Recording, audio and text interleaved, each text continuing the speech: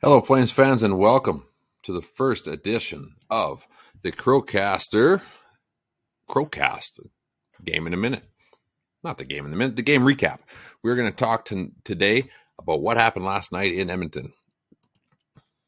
So we're not just going to dump on everybody. We're going to have a compliment sandwich here.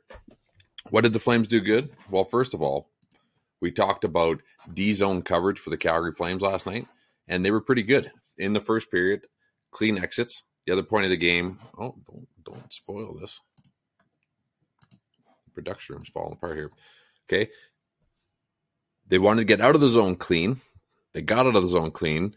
They didn't take any penalties in the first period, and they outplayed the Edmonton Oilers significantly, and they kept them off the power play, which, of course, made Connor McDavid not as happy because the Oilers are really good at the power play. Excellent first period. Could have been 2 or 3-0. Koskinen made some terrific saves. After the first period, however, that was the good. Compliment sandwich time. Let's talk about the bad. Okay, Bob Hartley, love him or hate him, he used to have a great analogy for power plays. Top players want the power play. The power play is like cookies, and they're like the Cookie Monster. And when they get power plays, they feel good. They like to get the stats. They fill up the box score. And early on, if you watch the highlights, Evan Bouchard gets 2 power play goals. It's hard to stay out of the box. However, it is the one thing the Oilers may be the best in the league at. And they potted 2 power play goals, got the game 2-2. And I'm gonna jump into this week. I am noticing a lot of goals going in on Jacob Markstrom upstairs. This happens a lot with butterfly goaltenders. Especially when you're a big goaltender, you can get away with going down before the shot. And we'll pull some clips later this week, but he's getting beat a lot upstairs. Now you're going to see that Perlini goal was a terrific shot. He weighed in on it. It was beautiful. However, you will see he's consistently going down before the shot. And scouting reports, I guarantee, are showing that because Perlini didn't even look at the net. He just put his head down, and the scouting report has to be rip it high over the glove. He will be down. He will give it to you. So Markstrom, and it's not just Markstrom, any butterfly goaltender, the toughest part about being a butterfly goaltender is going down before the shot and not waiting for that shot to release off a stick. Because sometimes when you can be patient, as a former goaltender, not even close to that level, but when you go down before the shot, you're set and your shoulders are open. When you can time it to that microsecond, sometimes your brain keep you up, pop the shoulder, and you won't be down. These guys go down so fast, they can close the 5-hole and stuff like that. He doesn't get beat low, but all these goals are going in with Markstrom getting into really good position, but going down too soon and opening up seams. And again, like I said, you'll see in these clips, shooters aren't even looking at the net now. They're just walking in, ripping it high over the glove. That is the negative from last night's game. Also, Darnell Nurse, I believe Ryan McLeod, if you watched in the first period highlights, twice Nurse walked around Zadorov, McLeod walked around, I think it was Hanifin, and that set up the third period goal.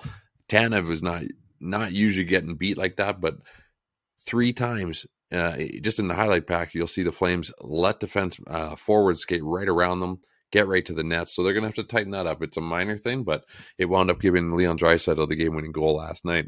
That's a street corner, like the corner for defensemen. Right? Okay, let's finish with some good. Some good? Hey, the top line for the Calgary Flames has been great, and not just offensively like a couple years ago when Monahan was on that line. They are playing good defensively. They're not on the ice for 5-on-5 goals. They're putting quality chances in. Gaudreau 5-on-5 has been terrific. That line is coming out every night. Flames did improve on some of the areas of weakness that we talked about. However, they got that Oilers power play, those 2 goals, and I still think Markstrom. Well, I think Markstrom got a play by Koskinen last night. Koskinen had a ton of big saves. The other good news for the Calgary Flames, math is their friend. Calgary has 6-7 games on most of the division. So if they can win some of those games, they should be back near the top of the standings. Don't do this for me. I have a funny part at the end. One day I'll have a truck that does this, and I can blame them. Okay, good stuff for the Edmonton Oilers. Hey, they got the win. 7 straight losses before this. I would put the coach didn't get fired, but from what I saw, some of the gaps that they're having on the D zone, they're positionally sound, but they are terrified to seal guys out in the defensive zone. The gap control on the Tkachuk goal was awful. A lot of bad. I mean, this is Edmonton Oilers winning hockey that doesn't work in the playoffs. You've seen it year after year. That power play, and if they can get scoring from the point like they did from Bouchard last game, that thing can score at 40%. However, they got outchanced heavily, and they have a mid-grade goaltender at best in Koskinen who played great, but you're not going to count on that goaltending. You can't give up that shots. And in years past before Dave Tippett got there, you'd see a lot of running around, bad positional play. Oilers all night are in the right spot, but they're terrified to seal guys out. They're not going pinning guys out. You can't run a D zone without sealing a guy out and supporting the puck, and the Oilers aren't doing that. So maybe with the win, maybe it's the players that are timid, maybe the gap, but they are either overthinking it or they are not being instructed on how to properly shut that stuff down. They scored on the power play, which will get them going. I bet you'll see that power play get ripping. And they did get Koskinen playing great, which they have been struggling with goaltending for a while. Like I said, they got outscored. They got outchanced. Calgary outchanced Edmonton significantly. Oh, don't ruin the punchline. Okay. Also, that McDavid Perlini had a great goal, but he can't play in McDavid's league.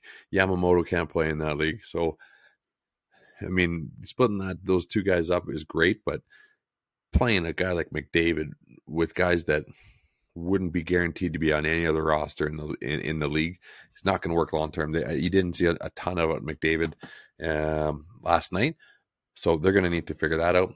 Their D zone play, like I said, is not good. And then lastly, the only problem is at the end of the game, when they leave that nice rink, they still live in Edmonton. It's always going to be a downside. It's a terrible city. Next up for the Calgary Flames, we got the St. Louis. That should still roll into the punchline. We're down the punchline. St. Louis Blues on Monday. Follow the Crowcaster. Tell your friends. Go Flames, go.